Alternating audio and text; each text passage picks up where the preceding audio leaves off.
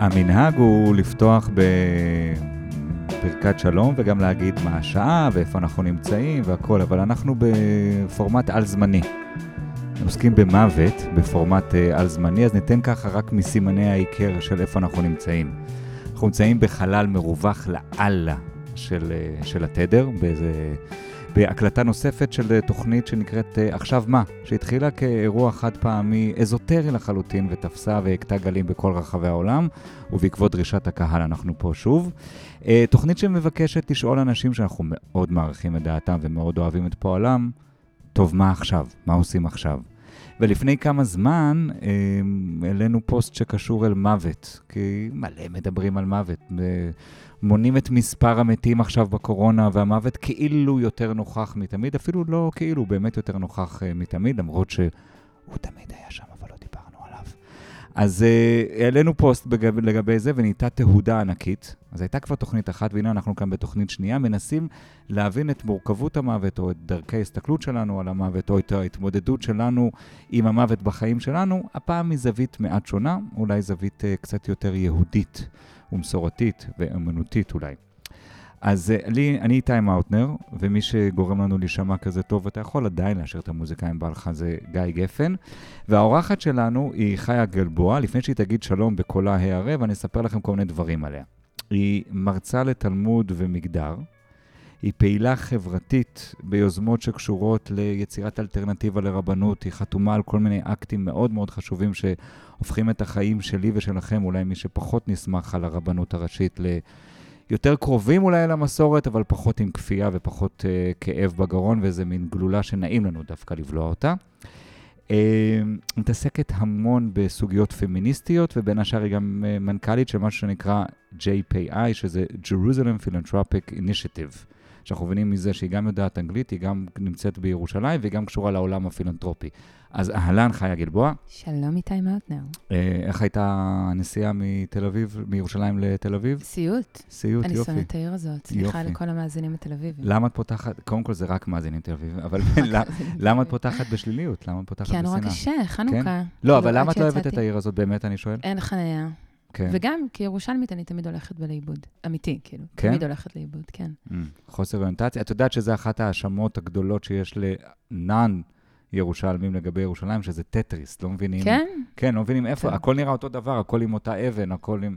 לא מזדהה. בירושלים אין בעיה.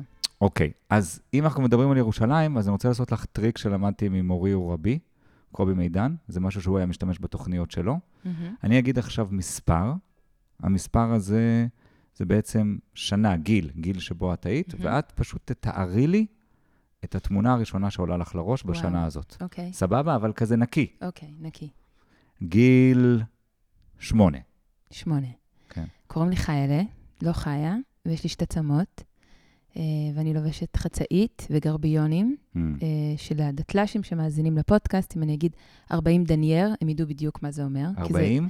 דנייר. זה כאילו האיתום של הגרביונים, שלא יראו חלילה את הצבע של הרגל. ואני עם חולצה מכופתרת, עד האף, פחות או יותר. וכן, ואני גרה בארנוף, בירושלים. אני בטח משחקת חבל או גומי, אם זה גיל 8. כן, זה אני, חיילה. תני לי רגע מסוים מהגיל 8 הזה, לא רק תמונה כללית. רגע. חוויה, רגע, זיכרון. מגיל 8, האמת שזה גיל שעברנו בו מרחביה לארנוף. אוקיי. המשפחה שלי חזרה בתשובה, אז ממש הייתי בת 7.5-8. רגע. זה דרמטי, כן. עד גיל 7? היינו מסורתיים. אוקיי. לא היינו שייכים לקהילה חרדית או דתית-לאומית, ובגיל 7.5-8 עברנו מקריית משה, מקהילה יותר ציונית דתית לארנוף, שהיא מרחב יותר אורתודוקסי. כי מי היה בעל היוזמה? מי נהיג את הדבר הזה? ההורים שלי חיפשו שייכות, שניהם. אוקיי. כשאני נולדתי הייתי פגה, וזה מאוד מאוד שינה להם את התפיסות עולם, הרוחניות, והם התחילו איזה תהליך מזורז של חזרה בתשובה, ושהבשיל כשהייתי פחות או יותר בת 7-8. כמה זמן היית פגה? כאילו מה זה? חודשיים. חודשיים באינקובטור? כן, קוראים לי חיה, בגלל זה. השם ניתן לך... כן. בגלל ששאלו אם אני אחיה, וזה היה מין דחיפה כזו. אז מעניין, דווקא, כן, זה קורה דווקא, זה יכול לקרות לשני הכיוונים. נכון, אם מישהו חולה. התלות שלך הזה, משחק איזונים בין החיים לבין המוות, חיזק את האמונה שלהם והפך אותם להיות יותר אורתודוקסים. כן, אמא שלי אמרה, אם היא תצא מבית חולים, אני אכסה את הראש, זה היה ממש ההצהרה שלה. במסגרת הדילים שאנשים עושים עם אלוהים. עם אלוהים. במסגרת, אני חושבת, באמת רגעים, היום כשאני אימא, אני יכולה באמת להבין את החרדה הזאת, של כמעט לאבד את הבת שלך. ואז הם התחילו איזשהו תהליך שהבשיל כשהייתי בערך בת 7-8, עברנו מקריית משה להר נוף, והחיים השתנו, תפסו ממש כיוון אחר. בשבילי, בשבילהם. מה זה כיוון אחר? יותר מה? עברנו לקהילה מאוד שמרנית, נולדו לי עוד 3 אחים ואחיות, אנחנו 5 סך הכל, אני השנייה. עברתי מבית ספר, יותר כאילו בסגנון אחד לסגנון אחר. התחילו, זה ממש תקופה, זה צ'פטר, כאילו 7 עד 17, זה חיים אחרים מבחינתי. עוד שנייה ניגע ב-17, אבל המעבר מרחביה להר נוף, כן. הוא בתור ילדה, תמיד אומרים, ילדים מסתגלים להכל. את מסכימה עם זה? או שהיה בזה גם חריקות אני חושבת שאני הייתי בגיל טריקי, בגלל זה אני גם לא היום שייכת לקהילה הדתית, אני כאילו דברים אחרים, אבל אחים שלי שהצטרפו אחר כך כבר נולדו לתוך המציאות הזאת. אבל אני הייתי על התפר, זכרתי את רחביה, זכרתי את ירושלים שהיא הרבה יותר מגוונת, והיה לי באמת אבל געגוע לחיים עם הרבה יותר נפח וגובה, והמעבר להר נוף היה בשבילי ממש מעבר, אם אני צריכה לצייר אותו, הוא היה מאוד אפרורי. זה היה ויתור על המון צבעים והמון אפשרויות, וממש מעבר לשכונה אחרת. אפילו ברמה האדריכלית של איך היא נראית, תבוא פעם להורים שלי ליום שישי, אתה תראה, זה כאילו בניינים, זה מרפסות על מרפסות לסוכות, מקום הרבה יותר צפוף. אז זה היה מעבר קשה. וואו. זה מעניין, כי א', גם אני עברתי בגיל 7 לניו יורק, מירושלים לניו יורק, לכיתה ב' ג' ד', זה בערך ככה, נכון? בכיתה ב' בערך. כן. ואני זוכר את זה מעבר ממקום של חופש ושל צבע ושל כל, ועוד שמו אותי בישיבה דיי סקול, כאילו הייתי עם כיפה ועם ציציות וכל הדברים האלה, בבית אתאיסטי לחלוטין, וכל הזמן אומרים, ילדים מסתגלים, ילדים מסתגלים, ילדים מסתגלים. אתה יודעת, עכשיו השעה 12:30 בצהריים, ב-10:30 דיברתי עם הפסיכולוגית שלי על זה, 30 ומשהו שנה אחרי. וואו. אז לא יודע כמה מהר מסתגלים להכל. כן, נכון. רגע, אבל אנחנו קופצים. אמרתי 7 עד 17, מה קרה בגיל 17? נראה לי קצת לפני עוד, היה לי רצון ממש להיות בחוץ. לא כך ידעתי מה זה הבחוץ הזה. מאוד קשה לדמיין עולם מחוץ לעולם כל כך מסודר. כאילו תמיד אני אומרת, אני קם בבוקר, אני יודעת מה אני עומדת לעשות ומה אני עומדת לחשוב עד שאני אחזור לישון. ולצאת לתוך עולם שהוא לא ידוע, זה באמת מפחיד, וזה גם קצת לא אפשרי בגיל הזה. אבל קצת לפני 17 זה הבשיל. הרגשתי פשוט לא שייכת. לא נראה לי שדמיינתי את עצמי, לא חילונית ולא פעילה בתחום שאני פעילה בו היום, שזה יוזמות מחוץ לרבנות, אבל רציתי לדמיין אותי שמחה יותר וסקרנית יותר, ומתנסית בכל מיני דברים שידעתי שאני לא אוכל למצוא בשכונה ולא בבית. וב-17 פשוט, זה היה י"ב, סילקו אותי מהאולפנה, והתחלתי להסתובב. על רקע מה סילקו? לא יודעת איך לא סילקו לפני, הכל, כאילו ידעו שאני מעשן סיגריות, שאני הולכת עם מכנסיים מתחת לחצאית, ומורידה את החצאית בכל הזדמנות, תפסו אותי בכיכר ציון, כאילו, אתה יודע, ירושלים. היא תמיד הייתה ביצה, גם לפני 3,000 שנה, וגם היום. אז כאילו סילקו אותי מהבית ספר, ואז נפתח עולם. אוקיי. כן. והעולם שנפתח הוא עולם עם יותר צבע, עם יותר מגוון. יותר סכנות, יותר שקרים, כן, כן. למרות שגם אז הייתי מכנסיים מתחת לחצאית. נכון, אבל עדיין זה היה... הדואליות הזאת הייתה קיימת תמיד. נכון, אבל עדיין בין 17 ל-18 עוד גרתי בבית. כן. אז פתאום הפיצול בין העולם בפנים לבין העולם בחוץ, ולבין מי שאני בפנים לבין מי שאני בחוץ, הלך והעמיק. אז זה שנה קשה מאוד. אבל בניגוד להרבה דתל"שים, או לא משנה כרגע איך אנחנו נכנה את זה, את השארת חוט מאוד מאוד, אולי חבל אפילו, מאוד מאוד חזק אל המסורת. נכון. את עדיין עוסקת היום במסורת. נכון. ובגלל זה את פה גם. נכון. מעבר לזה שאת חברה טובה, ואני חולה על כל מילה שאת אומרת, אבל את פה.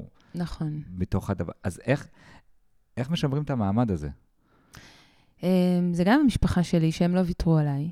אז אני חושבת שהם הפכו את זה לקצת יותר עדין, את המעבר שלי החוצה. לא הרגשתי שאני צריכה לוותר על כל החלקים שבי. סליחה. וגם, תשמע, אני חושבת שתמיד מאוד אהבתי להתפלל, ותמיד מאוד אהבתי ללמוד.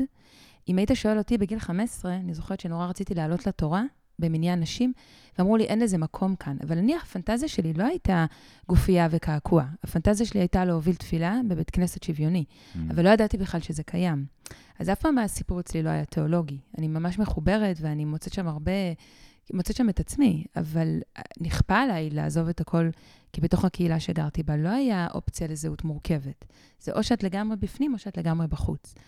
אז יצאתי, אבל ברגע שהתאפשר לי לחזור מהדלת שלי, אז קפצתי על זה, והאוניברסיטה... התאפשר לך לחזור אל הקהילה הקודמת שעזבת? לא, זה עדיין סגור. לא, אל העולם הזה, כן. אבל פשוט גילית שלצד האורתודוקסים, שבין האורתודוקסים לבין החילונים יש עוד קשת ענקית, גדולה מאוד, ובתוך הקשת הזאת את יכולה עדיין לשמור על מסורת, ולקיים את הפנטזיה הכמוסה שלך של להוביל תפילת נשים. כן, למשל, נכון. מדהים. אני חושבת שעוד שנים עוד הייתי בעצמי, הפנמתי את התפיסה האורתודוקסית. כשהלכתי ללמוד, אז לא הלכתי ללמוד בבית מדרש של רבנים רפורמים, הלכתי לאוניברסיטה ורציתי ללמוד תלמוד. כאילו, אני רציתי ממש להחזיר לי את מה שבתפיסה שלי שייך לי, ונלקח ממני בתור אישה בחברה שמרנית. אז לשם זו הייתה התחנה הראשונה. כשאמרתי לכולם שאני נרשמת למחשבת ישראל לתלמוד, גם היה קשה לסביבה הקרובה שלי לקבל את זה, כי נשים לא אמורות ללמוד טקסט שהוא מורכב, אבל גם הם ממש הופתעו, כי חשבו שאם אני אצא מהעולם הזה, אני אלך כאילו לקיצון מדעי המדינה. למשל, כן. זה מעניין, כי זה כבר בגיל, איזה גיל היית שנרשמת ללימוד? ללימודים? 23. אז זה גם, כבר עשית הרבה פעולות כאלה קודם, אבל זה ממשיך את הקו האקטיביסטי שלך, זה reclaiming. נכון. כאילו, אתם הדרתם אותי מזה, אתם אמרתם שלי אסור, ואני לא יכולה להיות כאן, ברור שאני אהיה פה. נכון. זה מעניין אותי, ולא רק שאני אהיה פה, אני גם אלמד את זה, ואני ככה אשא את הדגל הזה בגאון. אוקיי, אז אנחנו פה, גם בשביל לשמוע את הסיפור האישי שלך, וגם בשביל להסתכל ככה על זוויות אישיות שלך, אבל גם בשביל להתייחס קצת אל הצד היותר אמוני בנושא הזה, ואני רוצה לשאול אותך בשאלה, האם בכלל, אנחנו מדברים כאן על מוות, אוקיי? כי זה הנושא שעלה. יצא לך בכלל להתעסק במסגרת היהדות בטקסי מוות, או בכל העולם הזה של מוות? אני שנים מלמדת, וללמד על זה לא כמו לעסוק בריטואלים של, בכלל. לפני כמה שנים התחלתי לחתן, וזה היה פעם ראשונה שעברתי בעצם מהמקום שיותר מדבר על רעיונות, אלא למקום שממש מגשים אותם ומממש אותם. אבל לא יצא לי להתעסק לא בהלוויות ולא בריטואלים של סוף החיים. אבל אז לפני, אני רוצה להגיד 4 שנים, אני מקווה שאני לא טועה, החבר הכי טוב שלי איבד את הבן שלו בלידה שקטה. וזה היה אירוע מאוד מאוד טרגי ודרמטי. לידה שקטה זה מילה, זה ביטוי מאוד רגשי ומורכב וקשה. כן. בוא נגיד את הדבר פשוט בשם עצמו, לילד שמת במהלך, או כבר בתוך ההיריון עצמו, בתוך הבטן של האמא, או במהלך הלידה עצמו, ושקטה על זה שאין את הצעקה, אין את הבכי. כן, וזה משהו שלי לא יצא לחוות, לא עליי ולא במעגל ראשון, ואז כשזה קרה, הוא לא דתי, הוא התקשר אליי, והוא גם לא מסורתי, והוא בתוך ממש היממה אל תוך האובדן, הוא אמר לי, תקשיבי, אין לי מילים, ואני לא מצליח להבין מה אני מרגיש. ואז הוא אמר לי, תשמעי, את הדוסית בחבורה, למרות שאני באמת כבר לא בפרקטיקה. והוא אמר, תגידי לי מה יש ליהדות להציע לי. כאילו, יש קדיש מיוחד לילד שלו שרד, יש לוויה מיוחדת, איזה מין שבעה נעשה. ועם כל הידע שהיה לי, זה היה פעם ראשונה שלא ידעתי מה להגיד לו.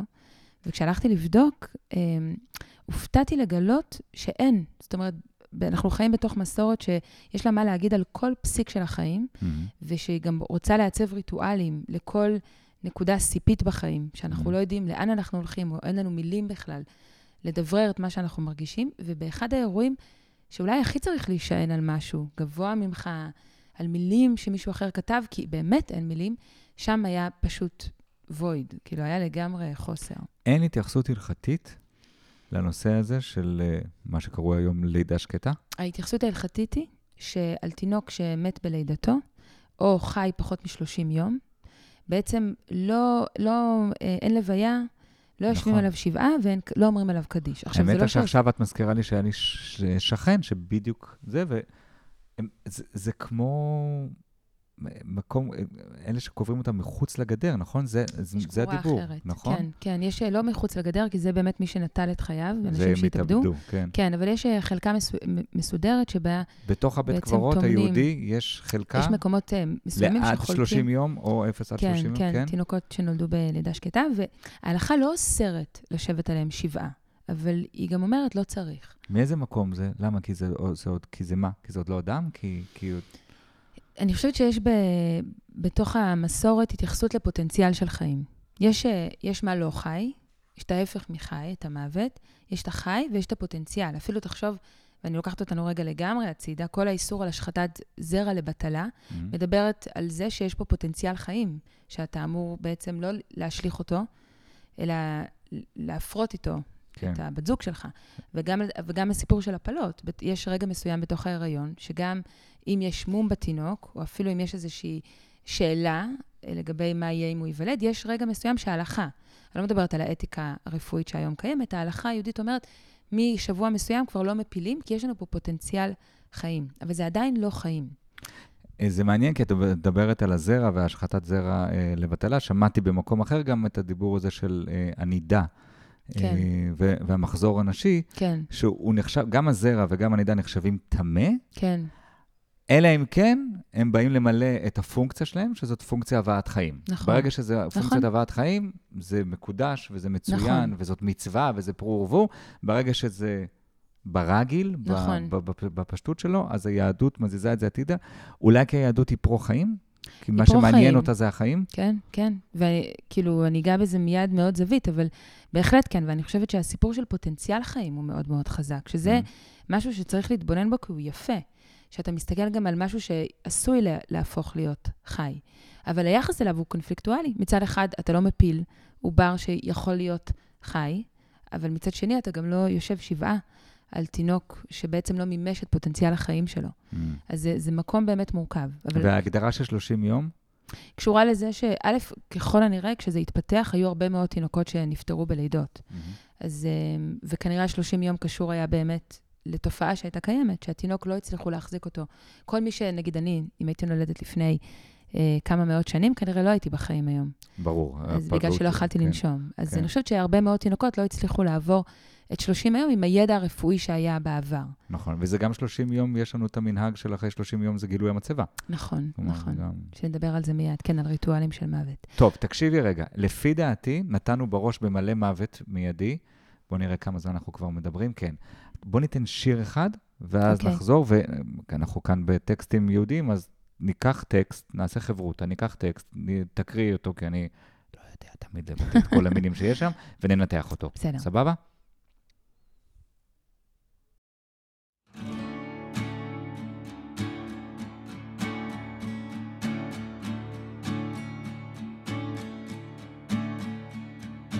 היא שלי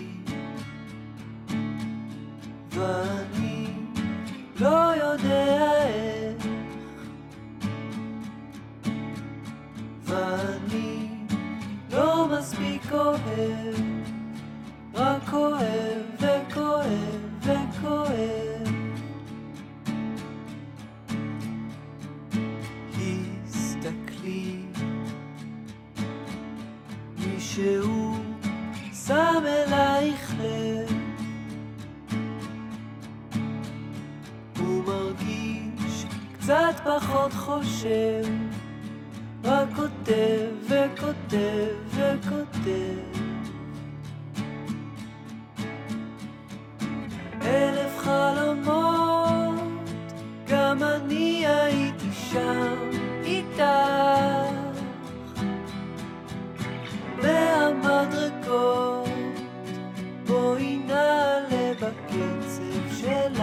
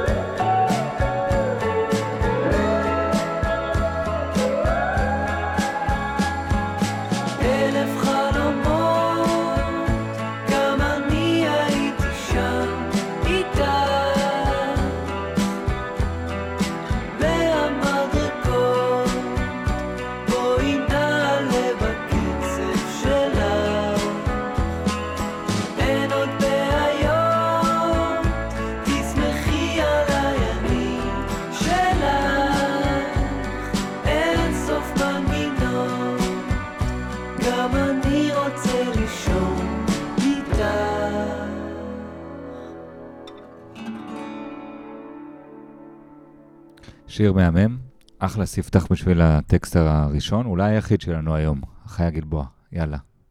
יאללה. טוב, יש המון טקסטים שעוסקים במוות ועוסקים בחיים, אבל הטקסט הזה הוא ממש קיומי, אני חושבת, והוא מדבר על רגע הלידה ועל רגע המוות. אז זה טקסט מקדום, ארץ ישראלי, זה מדרש, ואני אקריא אותו ונדבר עליו? יאללה. יאללה. אמר רבי לוי, משל לשתי ספינות שהיו פורסות לים הגדול. שתי ספינות שהיו בעצם בנמל. פורסות יוצאות. אז מיד נראה. כן. אחת יוצאת מן הלמין, למין זה נמל, וזה מעניין, כי זה לימינלי, זה מלסינית. סיפי. כן, בדיוק. זה קצה הים. כי אתה חלק יבשה, אתה או ביבשה או בים, עוד לא ברור לך בדיוק איפה אתה. בדיוק. אוקיי. ואחת נכנסת ללמין. זאת אומרת, אחת נכנסת לנמל. עכשיו, תדמיין את זה, רגע שתי ספינות שחולפות אחת על פני השנייה. אחת להרפתקה, ואחת שווה מההרפתקה. אחת אל הלא נודע בעצם, היא לא יודעת אם כל המלאכים יחזרו מה הולך לקרות, אם היא הולכת להתהפך, אם היא הולכת למצוא את מה שהיא מחפשת, והשנייה היא כבר אחרי. זה כמו בעיתון הארץ, הטיסות נכנסות ויוצאות, זה ממש זה. עכשיו, מה כותבים פה במדרש? אחת נכנסת, זאת שיוצאת, זאת שיצאה עכשיו לים, היו הכל שמחים בה. ומתארים כנראה שהיה טקסיות וחגיגיות מאוד גדולה ביציאה של ספינה. עכשיו, זה גם קשור לזה שהיו עובדים מאוד קשה על בנייה של ספינה, מה שנקרא ניסוי כלים, רוצים לדעת שהיא באמת יכולה לצאת אל הים. אבל הייתה גם התרגשות מזה שיש פה משהו שיוצא אל הים, אל הלא נודע. מהפוטנציאל, דיבר קודם על הפוטנציאל, התרגשות מהפוטנציאל של מה יהיה לה. בדיוק. אוקיי. חנוך לוין דיבר הרבה, יש לו טקסט מקסים על הרגע לפני.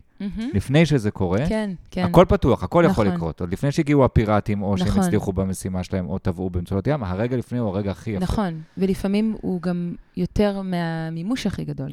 זאת הטרגדיה, זאת הטרגדיה שאני חי בה, כן. וזו שנכנסת, זו שחזרה מההרפתקאות, לא היו הכל שמחים בה. עכשיו, זה קשור לזה שפחות כנראה הגיעו לקבל אותה בחזרה, כבר ידוע, חזרו או לא, או חזרו עם פחות אנשים, מצאו או לא מצאו את מה שחיפשו, אבל יש משהו ברגע החזרה שהוא פחות מרגש. ואז הטקסט אומר משהו מדהים. פיקח אחד, שזאת מילה מדהימה בעברית, סתם פיקח, שזה כאילו שיח חוכמה, אדם שהעיניים שלו פקוחות, שהדעה שלו לא מושפעת, הוא כמו הסמל של הינשוף, סמל החוכמה, זה שיכול לראות באופן צלול, זה לאו דווקא כמה הוא קרא ומה הוא יודע, ובאיזה משפחה הוא גדל, אלא זה פשוט היכולת לראות את המציאות בלי הטיות. אז פיקח אחד היה שם, והוא אמר, חילופי דברים אני רואה כאן. הוא אומר, אתם מתבלבלים. זו שיוצאת מן הלמין, לא היו הכל צריכים לשמוח, שאינם יודעים באיזה פרק היא עומדת, ומה הימים מזדווגין לה, ומה רוחות מחכות לה. זאת אומרת, הוא אומר, אתם מריעים, כמו שאתה אומר, לפוטנציאל, אבל יש פה נעלם מאוד גדול, לאן הספינה הזאת תשוט. וזו שנכנסת, הכל היו צריכים לשמוח, לפי שהם יודעים, שנכנסת בשלום, ואז גם היציאה שלה נחגגת בדיעבד, כי היא יצאה בשלום וחזרה בשלום. ואז המדרש קושר בין הספינות לבין חיי אדם, ואומר, כך אדם נולד, מונים לו למיטה, מת מונים לו לחיים. זאת אומרת, המדרש הזה אומר, רגע הלידה, שהוא רגע נורא נורא משמח באופן אינטואיטיבי, אבל הוא רגע של נעלה מאוד גדול. אנחנו לא יודעים אם הילד שלנו הולך להיות מנהיג מיטיב, או הולך להיות מנהיג לא מיטיב, והוא הולך להיות אדם שירבה חסד בעולם, או רק יהיה עסוק ברכוש. אבל כשאדם מת, כבר יש לנו מסוגלות להתבונן על מה שהוא נתן, אז למה אנחנו לא שמחים גם ביציאה? אנחנו לא מדברים על המסע שהוא שלם. יפה. כן. אז זה טקסט שאני חושבת שהוא מביא משהו מאוד חזק שקיים אצלנו במסורת, שאומר, דבר ראשון לא לפחד מהמוות. כאילו אפשר גם לחגוג את המוות. ולהסתכל על המוות כעל סיום של מסע, שיש בזה אלמנט גם של השלמה, וגם של מאוד, שמסתכל על החיים עצמם, ולא רק על המוות. וזה נראה לי, אני אומרת את זה לצד הדברים שנגיד מיד, לצד ריטואלים שכן גם כן מתעסקים בעצב ובפרידה. כן, אני חושב שגם המדרש לא שם את אחד אל מול השני, נכון. אלא הוא אומר, היי חבר'ה, שכחתם משהו. בתל אביבית מצויה, אני אגיד לך את הדבר הזה, וסליחה על הדרדור של השיחה, לגובה שפת המדרכה. לפני המון שנים דיברתי עם חבר שהוא אקס-ירושלמי, אמרתי לו, יש בערב פתיחה של איזה מקום. זה הרגע עלה לי הדוגמה הזאת. ואז הוא אומר לי, לא מבין למה לבוא לפתיחה. כאילו, פתיחה זה כולה הערב הראשון, יהיו עוד 400,000 ערבים כאלה.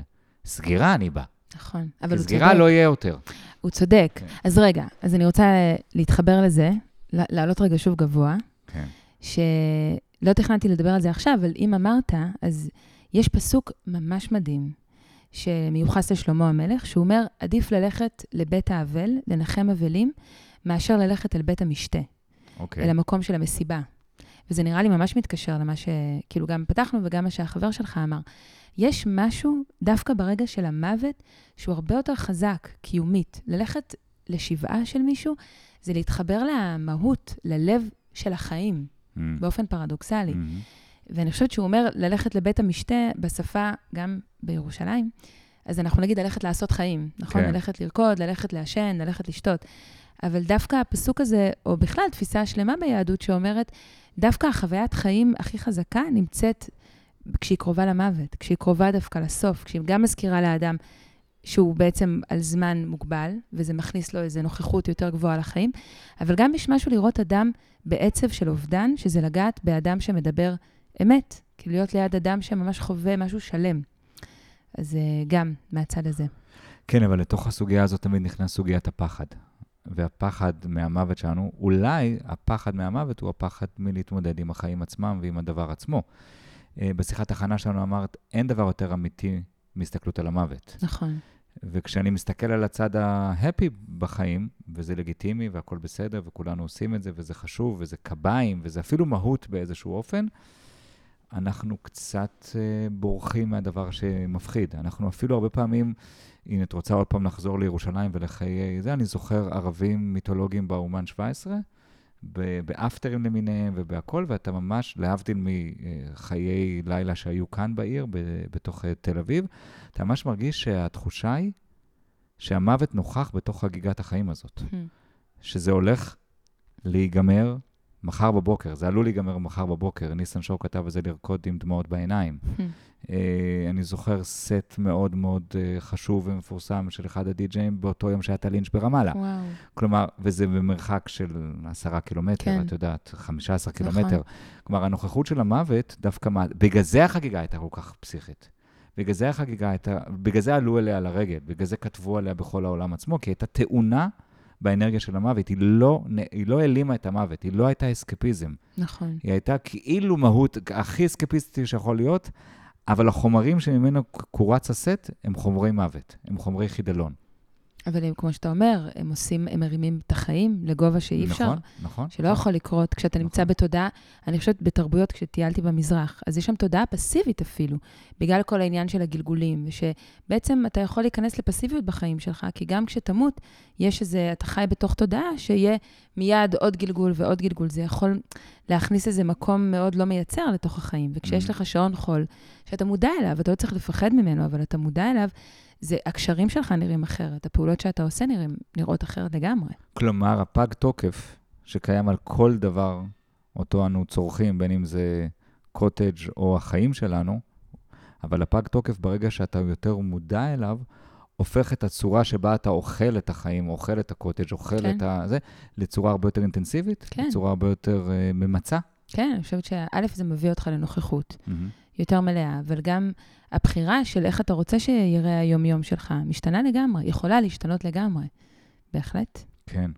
ויחד עם זאת, התפיסה הבסיסית מאוד של היהדות זה שיש את העולם הבא.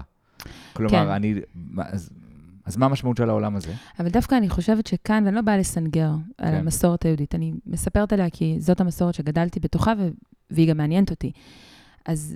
אבל, אני כן רוצה להגיד לשבחה של המסורת שהתפתחה, הסיפור של חיים לאחר המוות, דווקא השפה שבה משתמשים להסביר אותם, אמורה לייצר תודעה יותר ערכית על החיים פה. זאת אומרת, אם אמרתי מקודם, שאם אני יודעת שיש חיים אחר המוות, הסכנה שעורבת לי שאני אהיה פסיבית יותר, אז הטרמינולוגיה שהמסורת מציעה למה יקרה אחר המוות, אמורה דווקא לעזור לי לחיות חיים מלאים הרבה יותר כאן ועכשיו. תסביר לי, איזה טרמינולוגיה משתמשת? כשבעצם השפה היא כזו שלכל דבר שאתה עושה בתוך חייך, אתה בעצם אוסף חסדים איתך. אתה אוסף, אנחנו לא נקברים עם הרכוש שלנו, וגם הקבורה ביהדות היא קבורה יחסית מינורית, גם הטקס, לא מצחצחים את הגופה, לא מאפרים אותה, יש התייחסות לזה שאתה נקבר הכי נקי, הכי קרוב לאופן שבו נולדת. מן עפר באת ולעפר תשוב. לעפר תשוב, בדיוק. כן. אבל באמת זה מקרב אותנו להבנה שאיך אני רוצה לחיות את חיי, אם אני רוצה למקסם רווח חומרי, או אני רוצה למקסם רווח רוחני. אז אני אוסף נקודות זכות שהם נקראים חסדים. חסדים, עשייה טוב, אלטרואיזם כזו או אחרת. ובעצם זה אמור להבטיח לי את הכניסה אל שערי העולם הבא. אנחנו בשפה היהודית, העולם הזה נקרא טרקלין, שזה פרוזדור, כדי להגיע לטרקלין, להגיע בעצם אל הסלון, אל הדבר שנמצא בצד השני. אז זה אמור בעצם... מהרגע שאתה קם בבוקר... שאם אני אוסף מספיק חסדים באורך חיי, אם אני מלקט, אם אני עושה, אם אני אקטיבי, אם אני אקטיביסט בתוך התפיסה, שאני באמת עושה את זה, אז ככל הנראה מובטחת לי הכניסה אל אותו טרקלין בסוף. כן. ובגלל זה בעצם היהדות מזמינה אותנו לפעול בתוך החיים? אני חושבת שקודם בא הרצון שבאמת נהיה אנשים מיטיבים, ואז הבינו שהתמריץ הטוב ביותר, הוא בדיוק מה שאמרת מקודם, הוא הפחד שלנו. ואם אנחנו ניקח את הפחד הקמאי שיש בכולנו, של מה זה אומר למות, לא להיות כאן, להיפרד לעד ממי שאנחנו אוהבים, ומטעינים אותו במשמעות, אז זו הדרך הכי מצוינת, לעזור לנו להיות הוורסיה הכי טובה של עצמנו. יש בזה מימד מניפולטיבי, אני חושבת. זה קצת, בכל תורה יש את הפרס הסופי. כן. אוקיי? אם בתורות רוחניות ובודהיזם יש לך את ההערה, כן. נכון? נכון. תהיה ממש ממש ממש טוב במדיטציה, כאילו אני יותר טוב ממך במדיטציה. בסוף אני אזכה בהערה, או שאתה תזכה בווילה ברמת השרון, דאליבא פה, או שאתה תזכה בסוף בגלגול טוב יותר, או שתזכה בסוף לשבת בתוך הטרקלין. נכון. זה גיים שואו, זה כמו האמריקאים עם הגיים שואו. נכון. כאילו בסוף אתה מקבל אוטו, אוקיי? אבל אם התמריץ הזה גורם לנו לעשות טוב יותר, נכון. הוא גם בא נראה לי ליישב את הקונפליקט שהרבה מאיתנו מכירים של צדיק רע ורע לו, רשע וטוב לו, שאתה אומר, ואיך יכול להיות שהאדם הזה כולו עסוק בנתינה אל האחר, ועדיין הוא אומלל. החיים לא מזמנים לו שום טוב. אז זה גם בא להסביר את זה. זאת אומרת, זה נחמה כפולה. זה גם אומר, לא רק שהוא, הרווח שלו בעולם הבא, אלא זה גם מסביר את זה. איך יכול להיות שמה שאני רואה כרגע כאי צדק מתקיים? אז אומרים לך, כי הטוב בעולם הזה, הדירה הגדולה, האוטו, גם כל דבר חומרי, הוא בעצם הוא פחות משמעותי. המשמעות היא, הטוב האמיתי, נמצא מעבר. תגידי, אם כל כך הרבה אנשים מדברים ומבינים לעומק את הרעיון הזה שהחומריות הוא באמת משהו שבסוף נעלם לו ואנחנו לא לוקחים אותו לשום מקום, למה רובנו בעולם המערבי כן נוהים אחרי הדבר הזה ועושים כמעט כל דבר בשביל להשיג עוד ועוד חומר? לא משנה מה יהיה החומר הזה. תשמע, אני גדלתי בקהילה שהיא ממש האנטיתזה לזה. כשאתה אומר אנחנו בעולם המערבי, אז נגיד אני מכירה צורת חיים שהיא אחרת. אבל אני יצאתי ממנה. את צודקת. זה ביטוי לא נכון מה שהשתמשתי בו. לא, זה טוב שאת מעירה את זה. אני מסתכל על, כאילו לקחתי איזו תפיסה של אנחנו, זה העולם המערבי, כן. אז נגיד, אני יכולה להגיד שבקהילה שאני גדלתי בה, יש א' ויתור על הרכוש, על החומר, ממש. אידיאולוגית. כן, כן. לא מתוך דלות אמצעים, אידיאולוגית. כן, כן. אני מוותר עכשיו על עוד אוטו, אני מוותר על דירה גדולה יותר, כי זה לא מה שחשוב.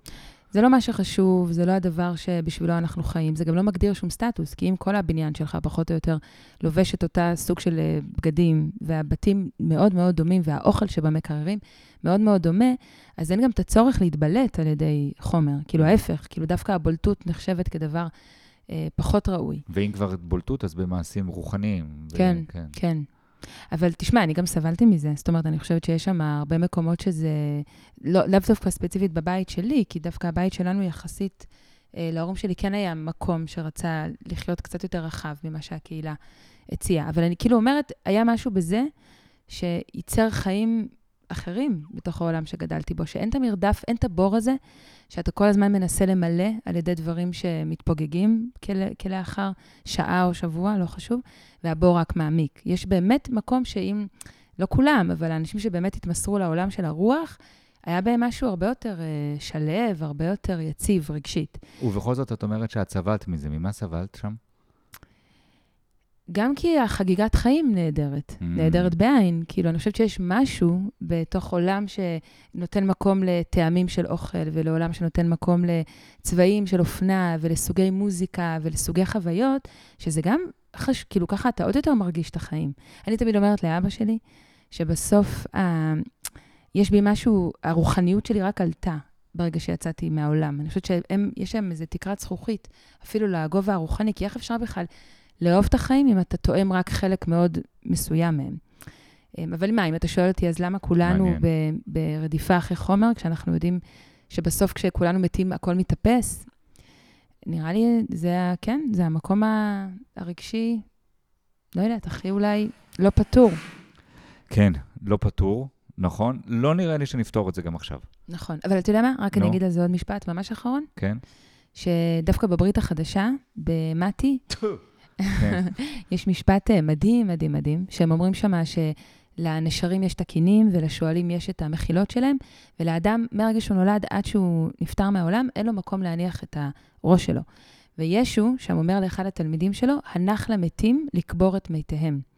והוא אומר, אנחנו כולנו, באפרופו מה שאמרת, כל הזמן נמצאים בדבר הבא. אנחנו לא נמצאים בכאן ובעכשיו, וזה ההפך מחי. זה ההפך מחיים. להיות בזזיתיות, להיות איך אני משיג את הדבר הבא, זה להיות מת שקובר מתים. וואו. וישו דווקא בתפיסה הזו, גם רבי נחמן אחר כך כאילו מדבר בדיוק על זה, על איך אפשר לעבור את החיים בנוכחות מלאה, ואיך המקום החומרי משבש לנו את זה. כי הוא כל הזמן מייצר תזוזה שהיא לא מביאה אותנו לאן שאנחנו רוצים להגיע. ישב על הכיסא המכובד הזה שאת יושבת עליו לפני כמה שבועות, עמית נויפלד מתנועת ההאטה, ודיברנו בדיוק על הרגע הזה. החומר לצורך העניין היה הרגע שאנחנו כל שנייה מרימים את הטלפון הנייד שלנו, כן. בשביל לא להיות נוכחים בשנייה נכון. הזאת. שזה די מדהים, זה גם 2 שניות עצירה ברמזור אדום, כשאנחנו ברגל או באוטו גורם לנו, או שנייה רגע מישהו מסתכל הצידה, אנחנו מסתכלים. זה ביטוי בחיים של מוות. כן. הרמה הזאת כן. של הטלפון, שכולנו חוטאים בזה, אני לא מדיר את עצמי בתוך הדבר הזה, זה ממש... כי אתה לא חי. איפה כן. אתה נמצא? אתה לא באוטו, ואתה גם לא בוואטסאפ, כן. אתה חושב שאתה בשניהם, אתה לא נמצא באף אחד מהם, אתה כן. לא חי. כן. טוב, בוא ניכנס רגע על תקסים, כי את מאוד אוהבת תקסים ומתעסקת בתקסים, ומארגנת בעצמך כל מיני תקסים מיוחדים בערכי המסורת היהודית. בוא נסתכל על איך היהדות מסתכלת על המוות, על הטקסי אבל שיש. ניקח אולי הלוויה, קדיש, 7. זה שילוש קדוש נורא מרנין כזה. אז יש התייחסות בעצם לשנה הראשונה של המוות, ואז ממנה והלאה. כאילו, אפשר להסתכל רגע על השנה הראשונה, ובהקשר למה שעכשיו דיברנו, כל טקסי המוות מאופיינים בשני דברים. אחד זה נוכחות, כשאתה בא גם לבקר בשבעה, נדבר עליה מיד, אתה חייב להיות נוכח ואתה יושב. אתה לא עושה את זה תוך כדי הליכה, גם את הקדיש, זה רגע בזמן. אתה לא אומר את התפילה הזאת כשאתה הולך ממקום למקום, אתה צריך מניין, אנשים סביבך, אתה עומד כשאתה אומר אותה, כבר כל הדבר הזה קורא לך להיות דווקא במקום הכי קשה, בתוך העצב, לא להימלט ממנו. אז בעצם יש התייחסות לשנה הראשונה. האדם נפטר, ויש את הקבורה, ששם באמת יש את הלוויה, שזאת אמירה מדהימה, של אתה לא הולך לבד לקבור את המת. וכל הזמן, בכל הריטואלים... לוויה זה מלשון ליווי? כן. אתה מלווה גם את המת וגם את החי. אני חושבת שבכל הריטואלים אפשר לראות את הכפילות הזאת, שהיא לא, אין בה מתח, אלא יש התייחסות למי שכבר לא נמצא כאן, ויש התייחסות למי שמתגעגע, אל מי שלא נמצא כאן. וכל הטקסים מעוצבים באופן הזה. יש להם 2 ממדים, בו זמנית. אז בלוויה בעצם מלווים את אלו שאיבדו, אבל גם מלווים את המת עצמו. ובתוך הלוויה יש את הרגע של אמירת הקדיש, שתלווה... רגע, דיברנו קודם, סליחה, דיברת טיפה על הנצרות, היהדות לא עושה עניין גדול מהגופה עצמה. לא. כלומר, אם אנחנו מכירים מהחיים שלנו מסדרות, איפור של גופה וארון פתוח ולא לזה, גם אם מציבים ארון של מישהו לעלות אליו, גדולי אומה וכאלה, לא מראים, לא כלום. מתוך איזה אמונה הזאת שהגוף הוא שטויות? תפיסה שהגוף, כן. לגוף בעצם אין חשיבות. אפרופו מה שאמרנו מקודם, גם כמה אנחנו ביום יום עסוקים בטיפוח הגוף. זה הדבר הראשון שאנחנו בעצם מתבטל כשאנחנו מתים. יש מדרש מדהים בזוהר, אפרופו הבן שלך, ואפרופו המדרשים, שמדבר על זה הבן שלי פשוט מקובל. קוראים לו. קבליסט, מצפת. מדברים על זה שכל הגוף נעלם, הבשר מרכיב ונעלם, העצמות גם כן מתקלות, שבכל אחד מאיתנו בגוף יש עצם שקוראים לה עצם לוז, שיש במדרשים שואלים איפה היא ממוקמת, כנראה בחלק העליון של עמוד השדרה, ששם נמצא האסנס שלך, תגיע המציאות של העולם הבא, משם יתחילו לברוא אותך. זאת אומרת, אתה חושב... מפה, מהעצם שנמצאת לנו כאן? אז יש עצם אחת שהיא לא מכחידים אותה. היא שם כנראה, אבל מה שתחשוב על המטאפורה, שמה שהיא אומרת, שיש עצם אחת שלא נכחדת, שמכל מה שמרכיב את איתי, שאם הייתי שואלת אותך מי אתה תגיד לי, הפעולה האומנותית שאני עושה, האהבות שיש לי בחיים, הילדים שלי, לא, לא, לא, לא, לא. יש משהו בך שאי אפשר לחכות אותו, שהוא נבדל מכל שאר האנושות, שזה איתי, והעצם הזאת מכנסת את המהות הזאת שלך, ומשם יתחילו לברוא אותך. זאת אומרת, לא יבראו אותך מהגוף, יבראו אותך מתוך המהות שלך, שמתכנסת בתוך עצם. אז כן, זה ה-DNA הקבלי. ה-DNA הרוחני שלך. כן, הפנימי. אבל חוץ מזה בעצם אין עיסוק בגוף. הנשמה בעצם משתחררת מהגוף. יש אפילו דיבור על זה שהיא מרחפת והיא נפרדת ממנו, ומשהו קל. הגוף כאילו לקח אותה כל הזמן לאדמה, אל הסבל, ובעצם הנשמה מתרחקת. אז כן, אז בלוויה כמעט ואין עיסוק בגוף, עוברים לדבר על הנשמה. זה הלוויה. אוקיי. תני לי את הקדיש. וואו, קדיש זו תפילה מדהימה. אומרים אותה בארמית, גם תנועות, בוא נאמר של יהדות מתחדשת ומתקדמת, משמרות אותה רובן בארמית. היא בעצם מחולקת לשלושה חלקים. חלק אחד שמדבר על האל, התקדל והתקדש שמי רבה. בעצם מגדילים את הנוכחות של האל בחיים. החלק האמצעי שלה מדבר על המשיח, על זה שבעצם זו פרידה זמנית. אנחנו נפגוש את אותו אדם בחיים שהגיעו, בחיים העתידיים. בתחייה? כן, העתידיים, כן. וגם יש אלמנט הוא בכל בית ישראל. זאת אומרת, ההתייחסות לאלמנט שאנחנו חלק מקהילה. ואני חושבת שבקדיש יש בה נחמה מאוד גדולה. כי גם היא, שוב, גם... רגע, את אומרת שלושת השלבים. אחד, אלוהים ענק. כן. 2, זה זמני, עוד רגע ניפגש בתחיית המתים. כן. 3. הקהילה. אוקיי, אני לא לבד פה. כן. בעצם גם להגיד קדיש אתה צריך אנשים סביבך, וגם בתוך הקדיש, בתוך התפילה, מעוגנת ולכל בית ישראל. זאת אומרת, אתה לא אדם פרטי. סליחה על ההשוואה, אולי זה קצת דומה על התהליך שעבר על אמא שלך ועל אבא שלך, כשהיית בין חיים לבין מוות. כן, בהחלט. התקרבו ממש לאלוהים. הם הזדהו ממש עם מה שאמרת, כן. אבל אני חושבת שזה לא רק ממקום חלש. אני חושבת שהרבה מאוד מאיתנו לא יודעים או לא יודעות לבקש עזרה בכל מיני רגעים בחיים. זה קשור לחוסן שאנחנו רוצים להפגין, לאיזה דימוי שאנחנו רוצות להחזיק. ויש משהו כשהכל, בעצם מה זה מוות? זה שרשרת של משמעויות שמתפרקת. והטקס בא לאסוף, הוא בא לרפא. והדבר הראשון שהוא עושה, הוא אומר, א', יש דברים גדולים ממך. אתה חווה כאן מוות כסופיות? לא. וגם אם אתה לא מאמין באל, אתה לרגע מתחבר למשהו שהוא גבוה יותר ממך, ויש בזה נחמה. יש לזה גם משמעות. הדבר השני שהוא אומר, זה המשיח שהגיע, הוא מציין אותו, שוב לתת נחמה. תקווה. תקווה. אי אפשר להכיל את המחשבה שאני לא אפגוש יותר את סבא שלי, נגיד. אני לא יכולה להכיל אותה. הידיעה שיש בתוכי, שיום יבוא וניפגש, היא נותנת לי לעבור את הרגע הנוכחי של הכאב, של הגעגוע. ובסוף, להחזיר אותי לקהילה. אני לא לבד ואני לא אמורה לשאת אובדן לבד. אובדן הוא דבר שאנחנו נושאים בחבורה. אז זה הקדיש. וואו. נתת לי משמעות אחרת לקדיש, שאני תמיד שומע אותו כל כך הרבה שנים, ויש לי איזו זרות כלפיו. גם בגלל השפה. גם בגלל השפה, כמובן. שירמית, כן.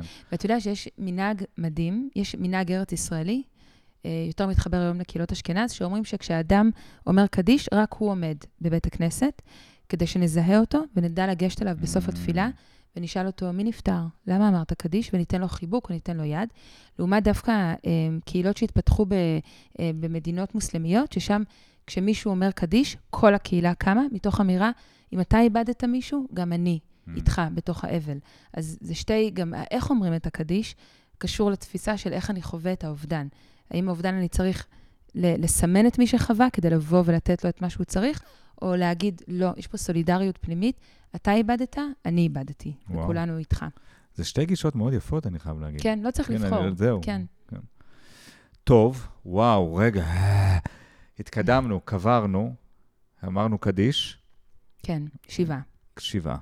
כן. שזה קונספט גאוני. ממש, ממש. אבל תני לי רגע, תכניסי אותי לעומק של השבעה, תסבירי לי מה זה. אז דבר ראשון זה באמת ההבנה, וזה קצת מתחבר ל7 ברכות אחרי חתונה, מהצד של החיים.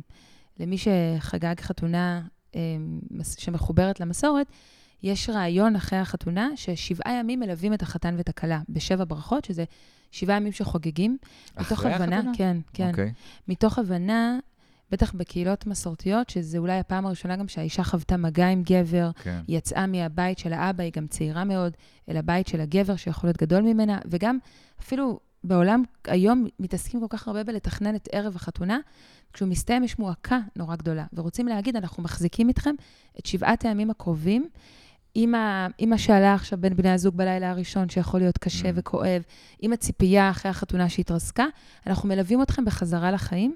אותו דבר גם יש באובדן החיים. רגע, זה קצת כמו קורס הכנה למוות?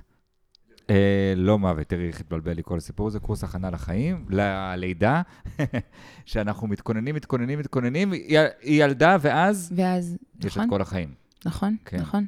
אז בעצם באותו אופן, כאילו יש הבנה שהאדם שאיבד מישהו קרוב, איבד גם חלק מעצמו, וחייבים ללוות אותו לפחות ב7 הימים הראשונים. יש עניין שאחרי 7 ימים הוא יכול לחזור אל המציאות באופן הדרגתי ורך, אבל צריך להיות איתו שם.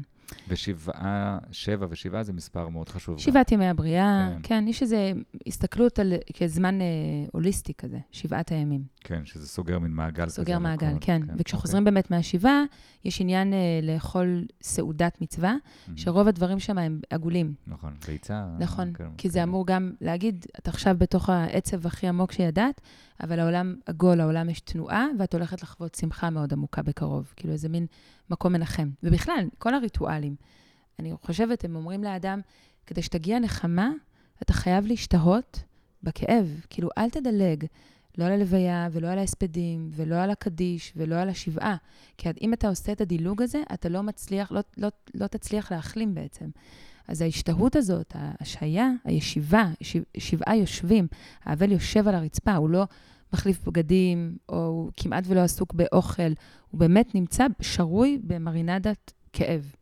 וזה הכרחי כדי להצליח לחזור אל החיים. הוא שרוי במרינדת הכאב, מוקף בקהילה שלו. כן, וגם באנשים שמזכירים לו את החיים של מישהו איבד. אני חושבת אני אספר לך שעכשיו הבת השלישית שלי נולדה, ומאוד רציתי כשם שני לתת לה את השם של, בת שלך, לתת לה את השם של יעל, חברה שלי שנהרגה. ודיברתי עם מתקשרת, שאמרה לי, כן, נהרגה בתאונת דרכים, והמתקשרת אמרה לי, אל תתני לה את השם של יעל כשם שני, כי היא נהרגה בנסיבות טרגיות, וזה יסגור לבת שלך את השדה האנרגטי, את רוצה אותה כאילו עם משהו פתוח. אז אמרתי, נו, אבל מה אני אעשה? אני מאוד רוצה להנציח את יעל. אז היא אמרה, תנציחי את החלק החי שבה. וזה היה ממש בשבילי משמעות אחרת לחשוב בכלל על הנצחה. כי הרבה פעמים אנחנו מנציחים או מדברים על הרגע שבו אדם מת, ושוכחים שהאדם שלם חי כאן. ועשינו איזו מחשבה על מי הייתה יעל, והיא הייתה אישה של מילים, היא הייתה חוקרת ספרות. אז קראנו לבת שלי אמרי, ובחוויה שלי הנצחתי את החלק החי של אדם שמאוד אהבתי שמת. וזה ממש היפוך שלדעתי הוא נורא משמעותי. חזק מאוד. מה בין יהדות לבין מתקשרת? כל מי שמציע לי פרספקטיבה רוחנית, אני לוקחת ומשלמת. טובות המכשפות שסגרו מרפסות בזכותי, בחיי. תכניס אותי עוד קצת לעולם של השבעה. מה עוד... רגע, אני רוצה להגיב לך על זה שהקונספט של להשתהות, או לשהות יותר נכון, בתוך מרינדת הכאב, ולהמתין רגע, ולא ישר לחזור אל החיים, כל כך נכון, וכל כך עמוק, כן. שכולם מאמצים אותו. כלומר, נכון. גם מי שאין לו בדל אמונה, נכון. אין לו תא אחד בגוף שמאמין, נכון. או יהודי כהזדהות דתית, נכון. מצטרף לזה, כי זה באמת נורא נורא חזק. מאוד, מאוד. כן. מה עוד התפקיד של השבעה? גם לתת כמו שאמרת, המימד הקהילתי, לדבר על החי, לדבר על המת במונחים של חי, אבל בעיקר מתמקדת באדם שאיבד, ולעזור לו לעשות את המעבר חזרה אל המציאות. זה בעצם כי השבעה. האדם שכבר הלך, הוא כבר הלך. הוא כבר נכון. או כף זכות או כף חובה, והוא כבר... נכון. למי שהיהדות צריכה לדאוג, זה למי שנשאר פה. זה לחי. כן, אני חושבת שכל הריטואלים דואגים לשניהם. אבל כן, באמת ההתייחסות היא לאדם שאיבד. ואז שם מסתיימת השבעה, יש מנהג מדהים, הרי אומרים לקום משבעה בעברית. ויש מנהג נורא נורא יפה, לוקחים את האדם האבל, אם זאת האישה שחוותה אובדן, הגבר, לא משנה, האדם המרכזי שהוא חווה את האובדן, וצריך לעזור לו פיזית לקום. זאת אומרת, אתה מגיע אליו, אתה מושיט לו יד, הוא עדיין יושב, אתה נותן לו יד, אתה מקים אותו מהשבעה, ממש אומר לו פיזית, אתה לא לבד, וגם אל תקום לבד. זאת אומרת, עוד אין לך את הכוחות, ואני פה איתך, ורק אז נוסעים לבית הקברות בסיום 7 הימים, או חוזרים לחיים. מדהים. אז חכם מאוד. שאלה אחת או שתיים לפני הסוף, את עוסקת הרבה, אולי את לא תגדירי את זה ככה, אבל את ופועלך לוקחים משהו שהוא עלום בשבילי שנקרא יהדות, ומקרב את זה אל חיי. בין אם זה בתעודות כשרות אלטרנטיביות, ובין כל מיני תקסים כאלה ואחרים, ואיך שאת מחתנת וכל הסיפור הזה, זאת עבודת קודש מאוד מאוד חשובה, וא' תודה על זה. אבל ב' השאלה היא איך אנחנו עושים את זה עם מוות. כלומר, מה עוד אנחנו יכולים לקחת מהמסורת היהודית, ולקרב אותם למי שאינם אוחזים כרגע בתפיסה היהודית. התחלנו וסיפרתי על החבר הטוב שלי שאיבד את הבן שלו. אחרי שגילינו שאין, ישבתי איתו וכתבתי תפילה לבן שלו. וואו. וניסיתי לשאול אותו מה הוא ראה בילד הזה שעדיין לא הגיע לעולם, וברכנו אותו שיעלה ברכות למעלה, ושלחנו נחמה לאמא שאיבדה אותו. היינו צריכים לייצר תפילה.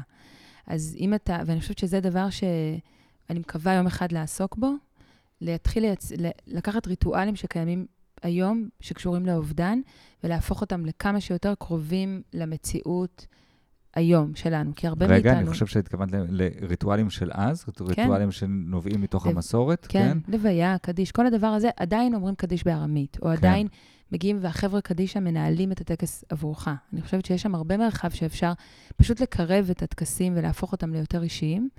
אז כן, זה משהו שהוא יצא לי לעשות אותו באופן מאוד נקודתי עם אנשים שאני אוהבת וקרובה אליהם, אבל זה לא עוד משהו את רוצה לעשות את זה כאיזושהי תנועה יותר רחבה בעולם הזה? נראה לי שזה הדבר שהכי נצרך. אפילו יותר מלעשות עכשיו טקסים לחתונות. כאילו, יש משהו ברגע של אובדן, שגם יש שם וקום שדמויות כריזמטיות עם כל מיני מניעים יכולות להיכנס ולעצב פתאום את המוות, לא באופן שהוא נכון לאדם שמת או למשפחה שמתאבלת. וואי, זה היה הניסוח הכי פוליטיקלי קורקט שאת רוצה להגיד נגד מוסד הרבנות ואיך שמתעסקים בזה. נכון, נכון. תראה, בסוף אין מה לעשות. יש לי יראה מפני האורתודוקסיה כנראה.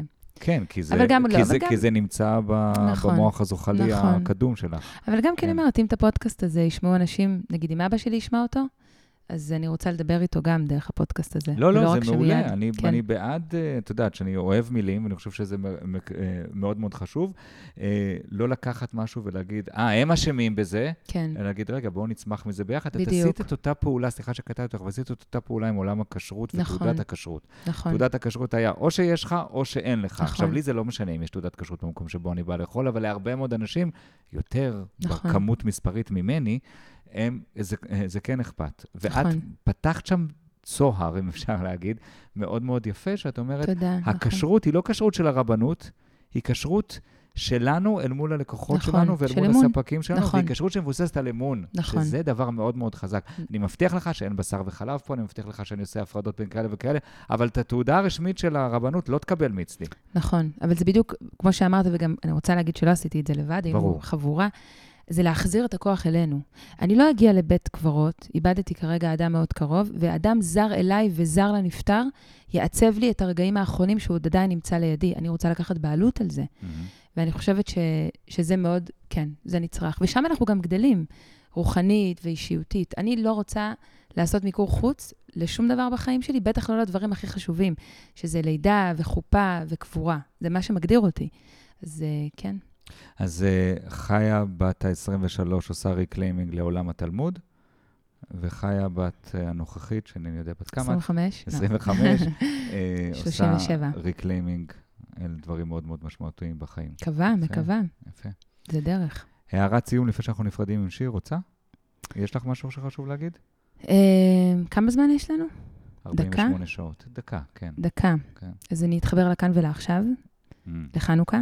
ואני רק אגיד שאם הייתי עכשיו שואלת 10 אנשים בחוץ על מה אנחנו חגיגים, אחד היה אומר על המנורה בבית המקדש שהדלקנו, אחד היה אומר, בדיוק, אחד היה אומר או על פח השמן, או על זה שהחזרנו לעצמנו את הריבונות הפוליטית של המכבים, והחג הזה שאנחנו עכשיו באיזה נר? 5, לדעתי היום, הוא בדיוק מתקשר לשיחה שלנו, כי בעצם אנחנו יודעים היום שהיה נרטיב אחר לחנוכה, נרטיב של מרידה, של ספר מכבים, שלא נכנס בסוף לקאנון, כי היהדות המיינסטרמית, הרבנית, מאוד מאוד פחדה ממרידות בגלל קידוש החיים.